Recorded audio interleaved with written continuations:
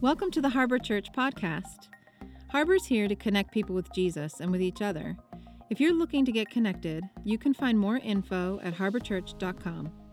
Now, here's this week's message from Pastor Josh. Good morning, Harbor Church. How are we doing? There you go. A few of you awake. I'm so glad that you're here. Thank you. Thank you very much.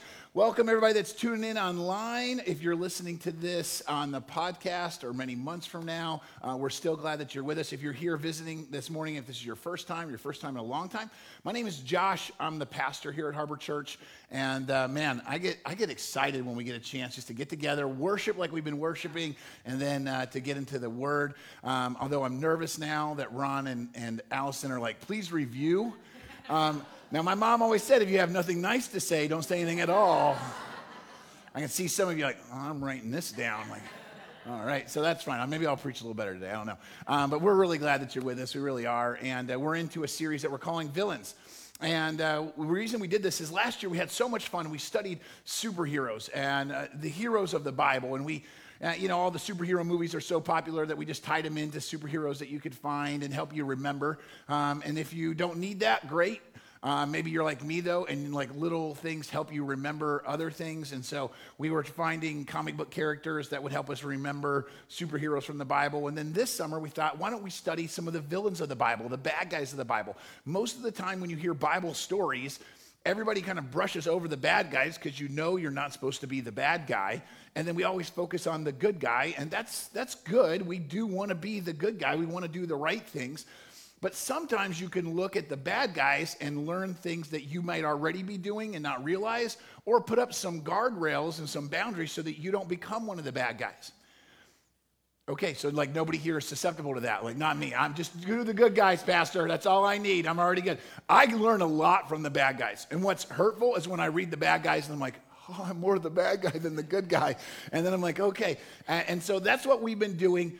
And today's bad guy, I'm equating to a different kind of character, pretty heavy. There's a new movie that just came out about this guy, and maybe you've seen it. But today's comic book character that we're going to be talking about is a guy named Venom. And Venom is, man, he is a mean-looking, like weird-looking creature. He's one of the bad guys that loves to fight Spider-Man mostly, but he's got crossover. He fights Daredevil. He fights some other guys too. But Venom, for those of you that know nothing about comic books, he comes from outer space. He's got a superiority complex. He believes that all the other humans around him are lesser than him, and he's a little touched. Like, he is just crazy.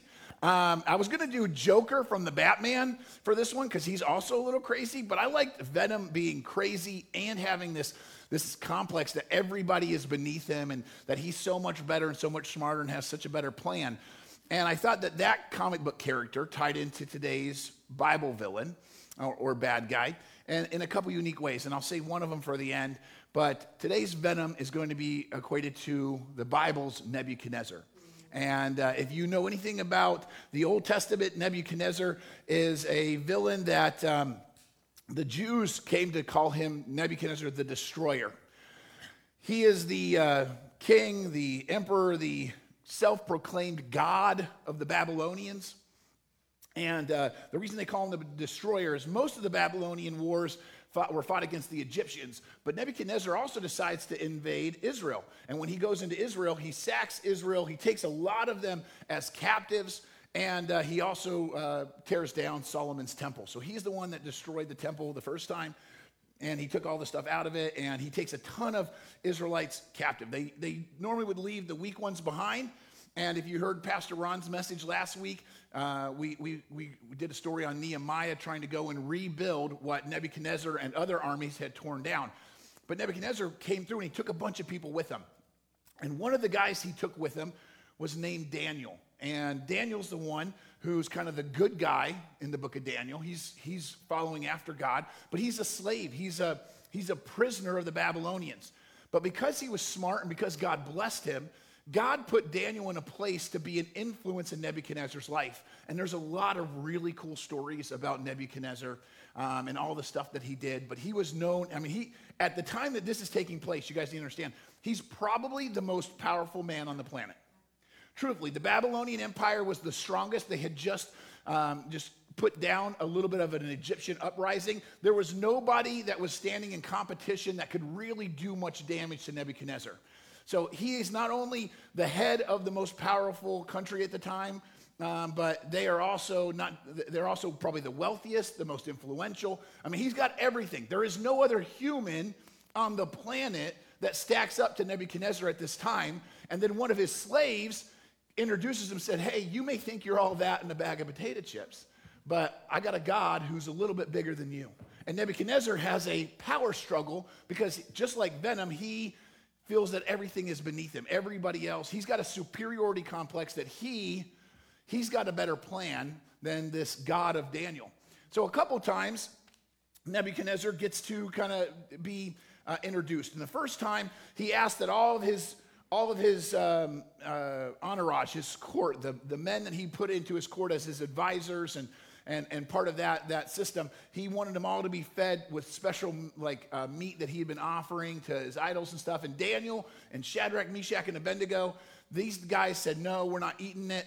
And there's like a little test there. I preached on it a while ago. But basically what happens in Daniel chapter 1, I want to give you a little bit of backstory because I really want you to understand the fall of Nebuchadnezzar and how you and I can relate to him.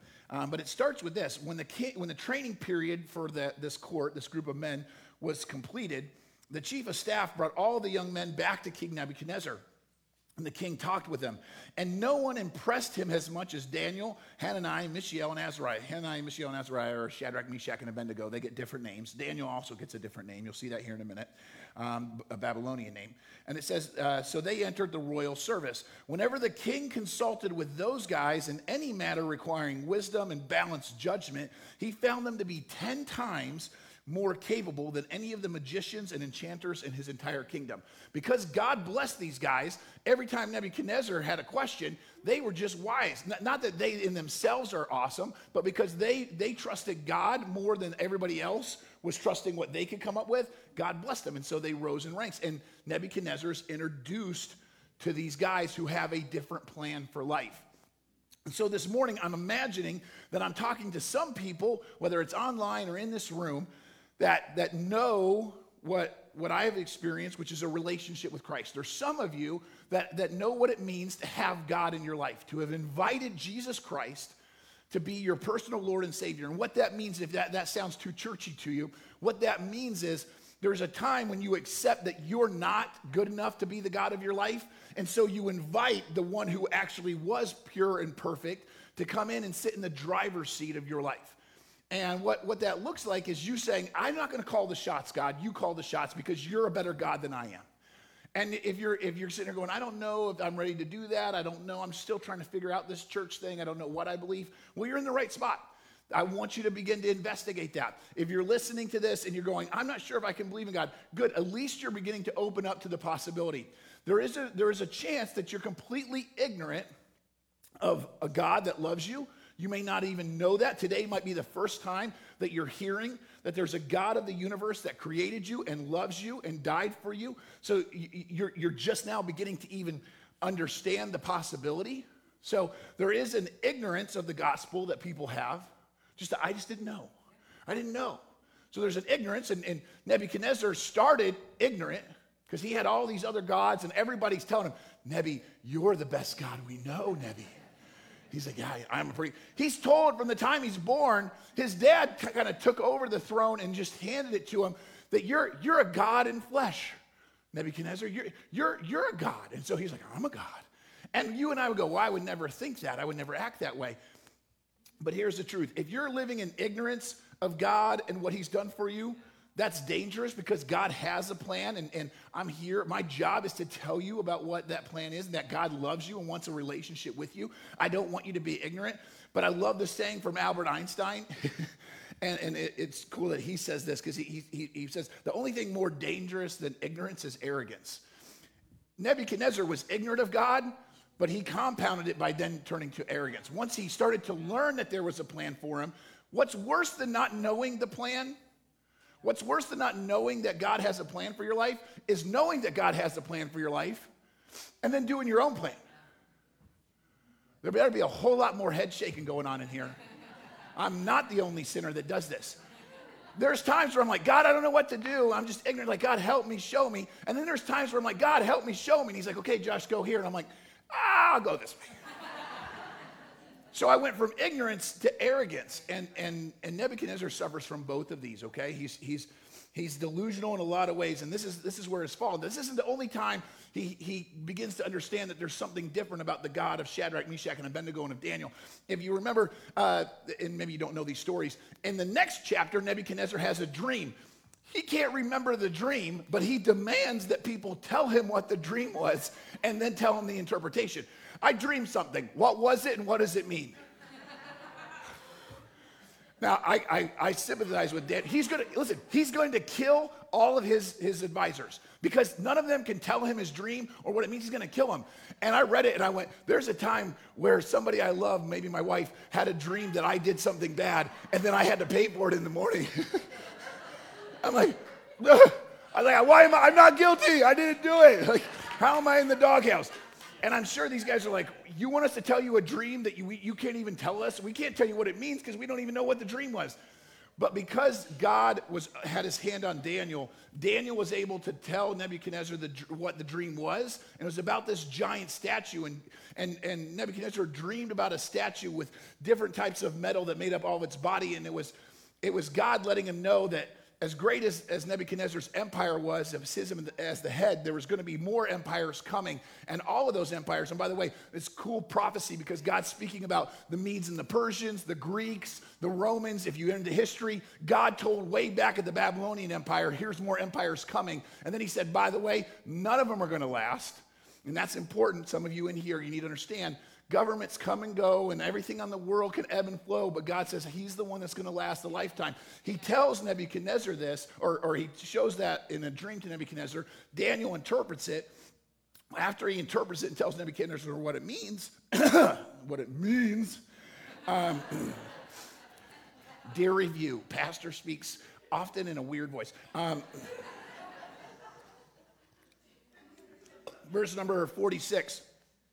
Then King Nebuchadnezzar threw himself down before Daniel and worshiped him, and he commanded his people to offer sacrifices and burn sweet incense before him. The king said to Daniel, truly your God is the greatest of gods. Now he's more aware, and he's lumped God into a bunch of gods, and Daniel's God is like king of the mountain, like king of the God mountain. And he doesn't quite get it, like he's kind of edging out some of Nebuchadnezzar's gods, and Daniel's like, bro, all of those gods are fake. They're not like barely beating him. Like, my God is way up here, but Nebuchadnezzar hasn't quite got it. He goes, your God is greater than all the other gods, Lord over kings, a revealer of mysteries, for you've been able to reveal this secret.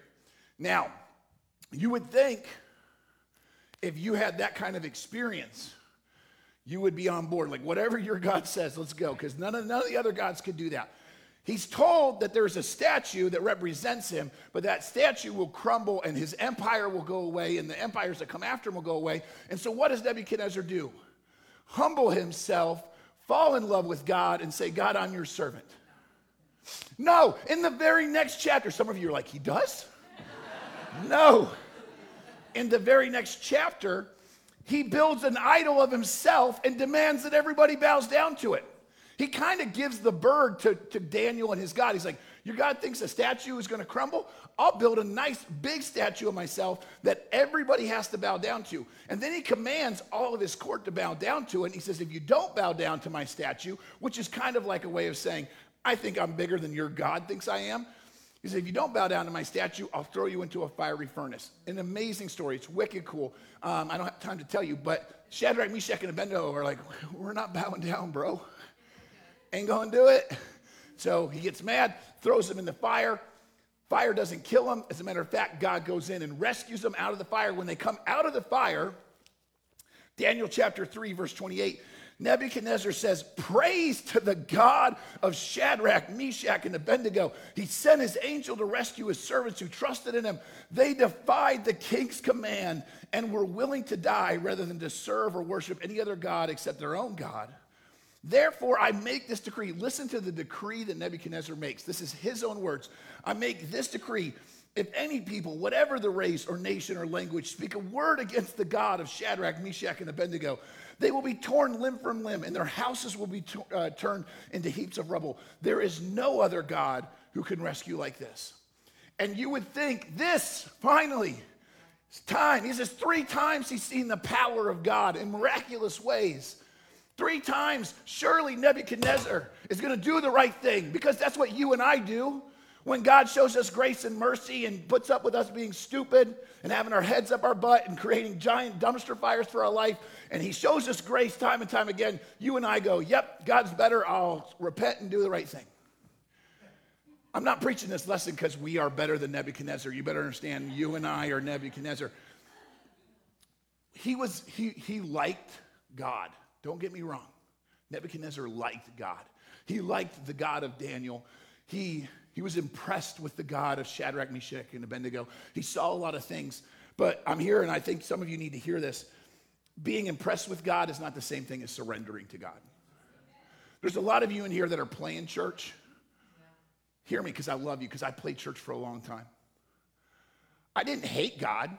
This is kind of what our society is like. You either you believe in God or you don't believe in God. There's more to it than that. I didn't hate God, but I hadn't surrendered to him. I like the idea of God granting me a wish every once in a while.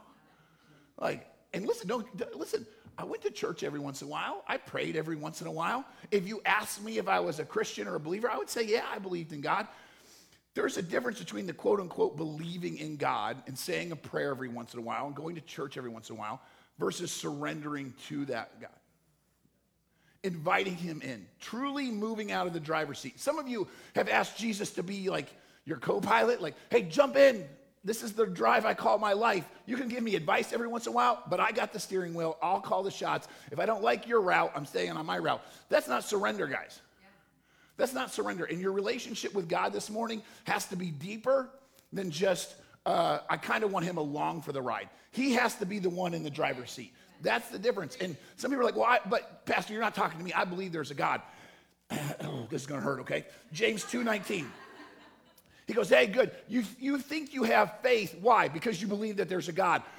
Good for you. That's sarcasm, by the way. Good for you. Even the demons believe that there's a God, and they tremble in terror. When people tell me, I'm like, hey, tell me about when you accepted Christ as your Savior. Tell me about the time when you invited Jesus in, when you surrendered your life and let him be the one calling the shots. Oh, well, I've always believed in God. That's not salvation. I love you enough to tell you that one of the scariest verses in the Bible is where Jesus says that people are going to, when they're going to die and they're going to stand before God and they're going to say, Lord, Lord, didn't I do a bunch of stuff in your name? Didn't I go to church and didn't I tell people about you? Didn't I do all these great things? And God's going to say, I never knew you. Because it's not about acts of service. It's not about making other people think that we're believers. It's not about patting ourselves on the back. It's about actually surrendering to God. It's about actually inviting Jesus Christ in. And this is the message of the Bible, is that the God loves you. And it's not just enough that you accept that it's true. It's that you put your faith in it. I think Nebuchadnezzar accepted that it was true. Hey, your God's pretty good. But he wasn't going to put his faith in their God. He still had his faith in himself. This is what Psalms 9:10 says. It says, those who know your name put their trust in you, and for you, O Lord, have not forsaken those who seek you. It's not like God, like Nebuchadnezzar's like, I love God. And God's like, no, get away from me. Nebuchadnezzar's like, I like God, but I love myself a little bit more. This is church to a T. We're so quick to be like, well, I'm not like my neighbor. I'm not like some of my family members. I actually believe in God, or I actually spend time praying. And listen, I'm not knocking that. I'm proud of you. But you're stopping short of actually inviting God into your life to be the one who calls the shots. And that's the difference in the relationship of having the Holy Spirit live inside of you versus feeling good about, oh, I went to church today. This is where Nebuchadnezzar had to wrap his head around it. And Daniel chapter 4 is where we're really going to focus. I haven't even started preaching yet. Dear Yelp, longest intro to sermons ever. All right, Daniel chapter 4, he has another dream. So we've seen Daniel chapter 1, 2, and 3. He's been introduced to God. Daniel chapter 4, he had another dream this is by the way, is Nebuchadnezzar writing this. This is how cool it is, because we're going to come back to it. Nebuchadnezzar's testimony is chapter 4. Chapter 4, I saw a dream which made me afraid, and the thoughts of my bed and the visions of my head troubled me. Therefore I issued a decree to bring in all the wise men of Babylon before me, that they make known to me the interpretation of this dream. And then it says, I think I might have put it in a different version. Then the magicians, the astrologers, the Chaldeans, and the soothsayers came in, and I told them the dream, but they did not make known to me its interpretation. But at last Daniel came before me. His name is Belteshazzar, according to the name of my God in him. And remember, Nebuchadnezzar didn't want the name Daniel. They worshiped a god named Bel, so they were giving everybody names around it. So he made Daniel go by Belteshazzar to give him a Babylonian name. It says, Belteshazzar, chief of the magicians, because I know the spirit of the holy God is in you and no secret troubles you, explain to me the visions of my dream that I have seen and its interpretations. He wants Daniel to tell him about this dream, and he has this dream. I'm going to condense it for you. He has this dream with this really big tree that's just awesome, and all these big branches and all this cool stuff and all these animals and things, and the tree gets chopped down and everything scatters and everything goes away, and it says leave the root and the stumps because we're not finished with it. And he calls in all of his astrologers. This time he knew the dream. Much better when you know the dream. He knows the dream. He tells them, and they won't tell him. It's not that they don't know what it means. It's pretty obvious what it means. So let me get this straight. You dreamed about this giant thing that's awesome and has all this power and glory, and then it gets cut down? Yeah, I know what that means. And nobody will tell them. They're like, nah, I'm drawing a blank, boss. He might know. And they all pass the buck till they get to Daniel. And Daniel not only knows what it means, and he tells him, he goes, I wish this dream was about one of your enemies. Because he loved Nebuchadnezzar. He felt God's calling to do something in Nebuchadnezzar's life, and Daniel had a passion to reach. You guys need to understand, this is ultimately like his master. He was enslaved, his home was burnt down, he was captured, and even in the middle of that, he loved Nebuchadnezzar enough to try to help him. And he tells him, like, hey, God's going to tear your kingdom down. God's going to scatter you out into the wild. God is going to drive you from humanity. And nobody knew exactly how that was going to take place. I'll show you here in a minute how it does. But in verse 27, he says, King Nebuchadnezzar, please accept my advice. Stop sinning and do what's right. Break from your wicked past and be merciful to the poor, and perhaps you will continue to prosper. He gives them advice on how to avoid the upcoming calamity that God has said is coming. God says, listen, you've been sinning, you're arrogant, you think you know all of that. I'm going to humble you. And Daniel says, Nebuchadnezzar, please stop sinning. Stop doing what you're doing because, man, you don't want this punishment coming. You don't want God doing this. Like you need to get your heart right with God. And he tells him what nobody else would tell him. All the other astrologers, the magicians, all the rest of the court, they just refused to say anything bad to Nebuchadnezzar. And as I looked at that, I said, God, how would you have me learn from that? And I believe that not every person that critiques you is your enemy. I think Nebuchadnezzar looked at a group of people that wouldn't say anything to him because they didn't want to hurt his feelings. And I spoke about this when I talked about Elijah and Ahab. Our sin has a way of making enemies out of the friends that God puts in our life. If you're available to speak truth into somebody's life, you need to speak that truth with grace. It's not your job to look down on other people. It's not your job to tell everybody how great you are. But if you love somebody, help them. Help them avoid some calamity, some danger that's befalling them. And if somebody is trying to speak truth into your life, it's not that they're your enemy. Now listen, there's some enemies out there. There's some people that just want to beat you down. You should be able to tell the difference between the enemy and the friend. What's their goal? Is their goal to crush you, to see you broken? Daniel's goal was to help him out, was to see him get better. He wasn't taking joy in it. His heart was broken for him. If there's somebody that just likes pointing out all your faults, that might not be a good friend. And some of you, I'm like, I ain't got enough time for this. Like, could you just alphabetize and we'll get through A to C today, and we'll come back for the rest of my faults another time. Like, I don't know what you want, but if there's somebody that loves me enough that they're a part of my life and then they speak truth into it, even if I don't want to hear it, even if it doesn't make me feel good in the moment, that may not be my enemy. And so he says, hey, Nebuchadnezzar, please don't do this. Please change your habits. And then verse 28 comes, and verse 28 is pretty sad.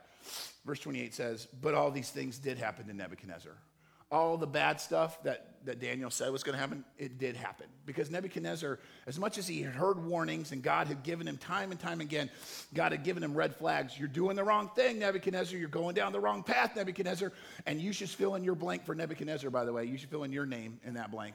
You're going down the wrong path, Josh. Stop acting like that, Josh. Stop talking like that, Josh. Stop prioritizing that. Stop putting that thing first in your life. Stop loving that more than you love me. Stop thinking that you have all the answers. Stop making your mindset, your emotions, your wants, your desires the thing that matters most to you. It's red flags because I'm going down the wrong path. And we put blinders on because what? We're arrogant. We believe that somehow we've got it all put together. And what we do is we forfeit our relationship with God because our pride pushes him out. Our pride at thinking that we somehow know what's best for us. The Bible says that God knows how many hairs are on your head. As much as you know how much you hurt and all the things you think, and you're an expert on you, you don't know how many hairs are on your head. And yet you're going to tell God what is best for you. By the way, he knows all things. He is everywhere. He has the beginning and the end written, and he knows everything about you. He knows the amount of times your heart has beat today. You don't know that. Just understand, you do not know as much as God, even when it comes to the subject of you. And so surrendering to him is so much better, but we forfeit our relationship with God because of our pride. And I want you to remember today, it's better to lose your pride and keep your relationship than to keep your pride and lose your relationship. And I'm talking right now about a relationship with God, but I think this applies to a lot of you in your relationships, maybe with the person you're sitting next to, maybe with somebody where the bridge has already been burned. God has called us to humility. The Son of God demonstrated humility when he got down on his hands and knees and washed the dirty, stinking feet of his disciples, including the one who would betray him. Because that's what humility looks like. He came to serve. And he didn't have to do that. They didn't deserve to have that done to their feet. And he definitely wasn't the lowest person in that room. All of them should have been doing that to his feet, but instead he humbled himself. Why? Because there's a part of being the kind of friend that God has called us to be where we humble ourselves and care less about what we get out of it. When our pride steps in, we push people out. Some of you have burned bridges in relationships because you refuse to be humble. Well, they better appreciate me. They better know what I do. They better give me some love. They better show me some respect. Jesus is the only one that had the right to actually act that way, and he never did. Why do you and I act that way? How many relationships, especially today in the age of let me type everything I think out loud and just send it into the multiverse out there. How many relationships have we destroyed because our pride says that I know everything and I need to educate everybody on my level? And we lose relationships, but we keep our pride. And I think we got to flip that, guys. It doesn't mean you're wrong. Jesus didn't sin. He wasn't wrong. He was just humble. You can be right and be humble. I'm going to throw a freebie in here. You can be right and them still think that they're right. And you need to be okay with it. Making everybody agree that you're right doesn't usually help your relationships. You might win the argument, but you're probably going to lose the relationship. Just a thought. Nebuchadnezzar didn't really care. It says 12 months later, he took a long walk on the flat roof of his royal palace.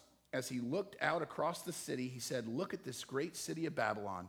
By my own mighty power, I have built this beautiful city as my royal residence to display my majestic splendor." You got to understand, Nebuchadnezzar is credited with creating and building the Hanging Gardens of Babylon. It's a beautiful, I'll put a picture up. This is just a guess. Nobody really knows what it looks like. Babylon, the city that Nebuchadnezzar builds, is the largest archaeological site today on the planet.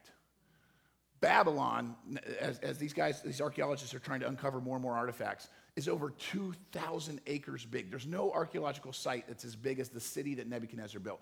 And this was considered one of the top 7 ancient wonders of the world that he was able to build. He just built it for his wife because she missed home. Fellas, we ain't ever going to get there. Just know, like, okay, I lose this battle. He built the Hanging Garden, and this wasn't the only thing. He built so much. His empire was huge. At the time, it was the greatest empire on the planet. And so he walks around the top of his rooftops looking down on everything. Look what I've built. Look what I've done. Look at these people who owe me all of their praise. There is something to be said when we refuse to humble ourselves. When we have the arrogance that we are God, we walk around with pride. And what pride does, pride keeps you looking down. You need to understand, pride keeps you looking down on people. It keeps you looking down on situations. You think that you're above it, that your plan is better, that you know more. And as long as you're looking down, you can't look up. You can't see something that's above you. When you're looking down, and I love C.S. Lewis wrote about this over and over again. If you are so focused this way, it doesn't matter what God's doing up here. Hey, Josh, pay attention to me. I got something for you. No. I just like seeing where I'm better than them. I'm better than them. I know more than them. They wish they could be me. And the whole time, your pride is telling you all the things that you've got to focus on, and it keeps you from focusing on the one thing that's actually going to help you, which is looking up. So what happens to him? This is the fun part, crazy part. While the words were still in his mouth, a voice called down from heaven.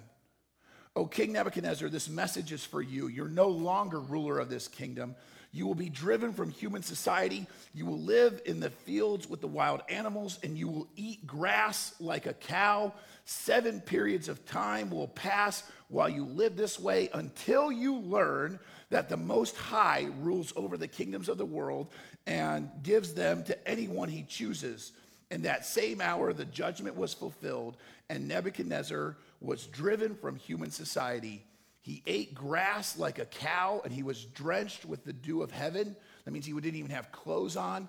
He was out there naked in the field, just eating grass like a cow. There's a mental disorder called boanthropy, where people believe that they are an actual cow, and Nebuchadnezzar suffers from that. For 7 years, he's hanging out, just getting rained on. It says he lived this way until his hair was as long as eagle's feathers and his nails were like bird claws. It says he hung out with donkeys in chapter 5 when they retell the story again. Just hung out with donkeys. And there's an entire message there. But he suffers through one of the craziest things. And all the examples, even today in modern medicine, when somebody suffers from the delusion that they're an animal, they'll refer to the story of Nebuchadnezzar, because he's the most famous person to have this mental breakdown. And God allows him to go through that and puts him in a place where his pride could no longer sustain what was happening. It's hard to look down and be cocky when everybody has seen you living in the fields for 7 years, like when you just look crazy. Can you imagine how jacked up his teeth were after eating grass all that time? Like, dang. Here's the cool part. After this time had passed, remember I told you this is Nebuchadnezzar's testimony, because Nebuchadnezzar didn't stay out in the field. He writes this as a testimony to his people. He says, after time had passed, I, Nebuchadnezzar, looked up to heaven. My sanity returned, and I praised and worshiped the Most High and honored the one who lives forever. His rule is everlasting, and his kingdom is eternal. All the people of earth are nothing compared to him. He does as he pleases among the angels of heaven and among the people of earth. No one can stop him or say to him, what do you mean by doing this stuff? What Nebuchadnezzar came to understand is something that you and I probably need to just have like as a side note, is what Romans 13 talks about. Romans 13, in verse number 1, it says, all authority comes from God, and those in positions of authority have been placed there by God. Guys, it's an election year. You need to remember this verse. Your hope for eternity does not rest on the men and women that we cast our votes behind. I love that our country gives us that freedom. Many countries do not have that freedom. You should exercise that freedom. I'll never tell you how to vote. I believe that you need to, if you can, go and do that, but you need to not put your faith in that. That's a blessing. It's a huge blessing that a lot of countries don't have, but it's not your savior. It's not your salvation. And any authority that's there is nobody gets authority unless God allows it. And that's what that verse is saying. And this is what Nebuchadnezzar, the most powerful man on the planet, finally comes to that conclusion. And I love in verse 36, he says, when my sanity returned to me, so did my honor and my glory and my kingdom. My advisors and my nobles sought me out, and I was restored as the head of my kingdom with even greater honor than before. Now I, Nebuchadnezzar, praise and glorify and honor the King of heaven. All his acts are just and true, and he is able to humble the proud. This is the only villain that we're going to talk about in this series who becomes a good guy. Just for the record, Venom has times where he's a good guy too, which is why I picked him. But more importantly, Goliath, Sanballat, Jezebel, who we're going to be talking about next week, there's no redemption for them. And that's sad. They're villains and they die villains. But Nebuchadnezzar, as much as he suffered from the arrogance of believing he was God, he came to the understanding that as much as God had given him, as smart as he was, as powerful as he was, as rich as he was, it was nothing compared to the God of the universe. It was nothing compared to what God could do through him if he would just humble himself. I wrote this down, and it might just be for me, but I'm going to assume that a few of you are dumpster fires like myself. And I wrote this down about the story of Nebuchadnezzar. A mistake that makes you humble is better than an achievement that makes you arrogant. My life has been consumed by saying, look at this achievement, I want this achievement, I want this achievement, I want this achievement. And that just sets us up on a path to be arrogant, proud Nebuchadnezzars. And every once in a while we stumble, and most of us, if you're like me, when we stumble, we try to hide it. Like, I didn't fall, I didn't make a mistake.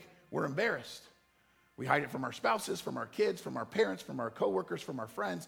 We hide our mistakes because we don't want anybody to see it. And sometimes it's the very thing that humbles us that God's trying to use, and all we want to focus on is we want to show everybody all of our accomplishments. Look at all these medals I've won. Here's my trophies of life. And God's saying, listen, if you'll let me use the times where I make you eat grass, I'll restore your honor. I'll bring back your kingdom. He said it was better than before. I can't imagine a leader having a fall from grace where he's in the fields with donkeys and people saw that and he ever got his respect back. But God says, God did it, and Nebuchadnezzar's own testimony was that it was greater than it was before. Jeremiah 9:23 says, this is what the Lord says, don't let the wise boast in their wisdom, or the powerful boast in their power, or the rich boast in their riches. But those who wish to boast should boast in this alone. If you want to brag about something, brag about this, that you truly know me and understand that I am the Lord, who demonstrates unfailing love and who brings justice and righteousness to the earth, and that I delight in these things. I, the Lord, have spoken. What God really cares more about than all the houses you can build, all the mansions that you've grown, all the money you've accumulated, all the titles that you've got, all the accolades and praise from all the people that think that you're awesome. More than he cares about all that is he cares about where your heart is. Some of you today, he's giving you an opportunity for the very first time to surrender your heart to him. You've been like Nebuchadnezzar. You've been impressed with God, but you haven't been surrendered to God. You've known about God, but you've never made him a part of your life. Today, make him a part of your life. In this moment, invite him in to be the one in the driver's seat. And if you're sitting there going, Pastor, I've already done it. Where has your pride stepped in and you've drifted from the person that God's called you to be? Because the person that God wants, the man or woman that he wants, is the one who humbly says, God, use me and everything I have for whatever it is that you want. Arrogance says, I earned this, I'll keep this, I'll do with my life, my time, my treasures, what I want. So if you really know Jesus, then where's your surrender?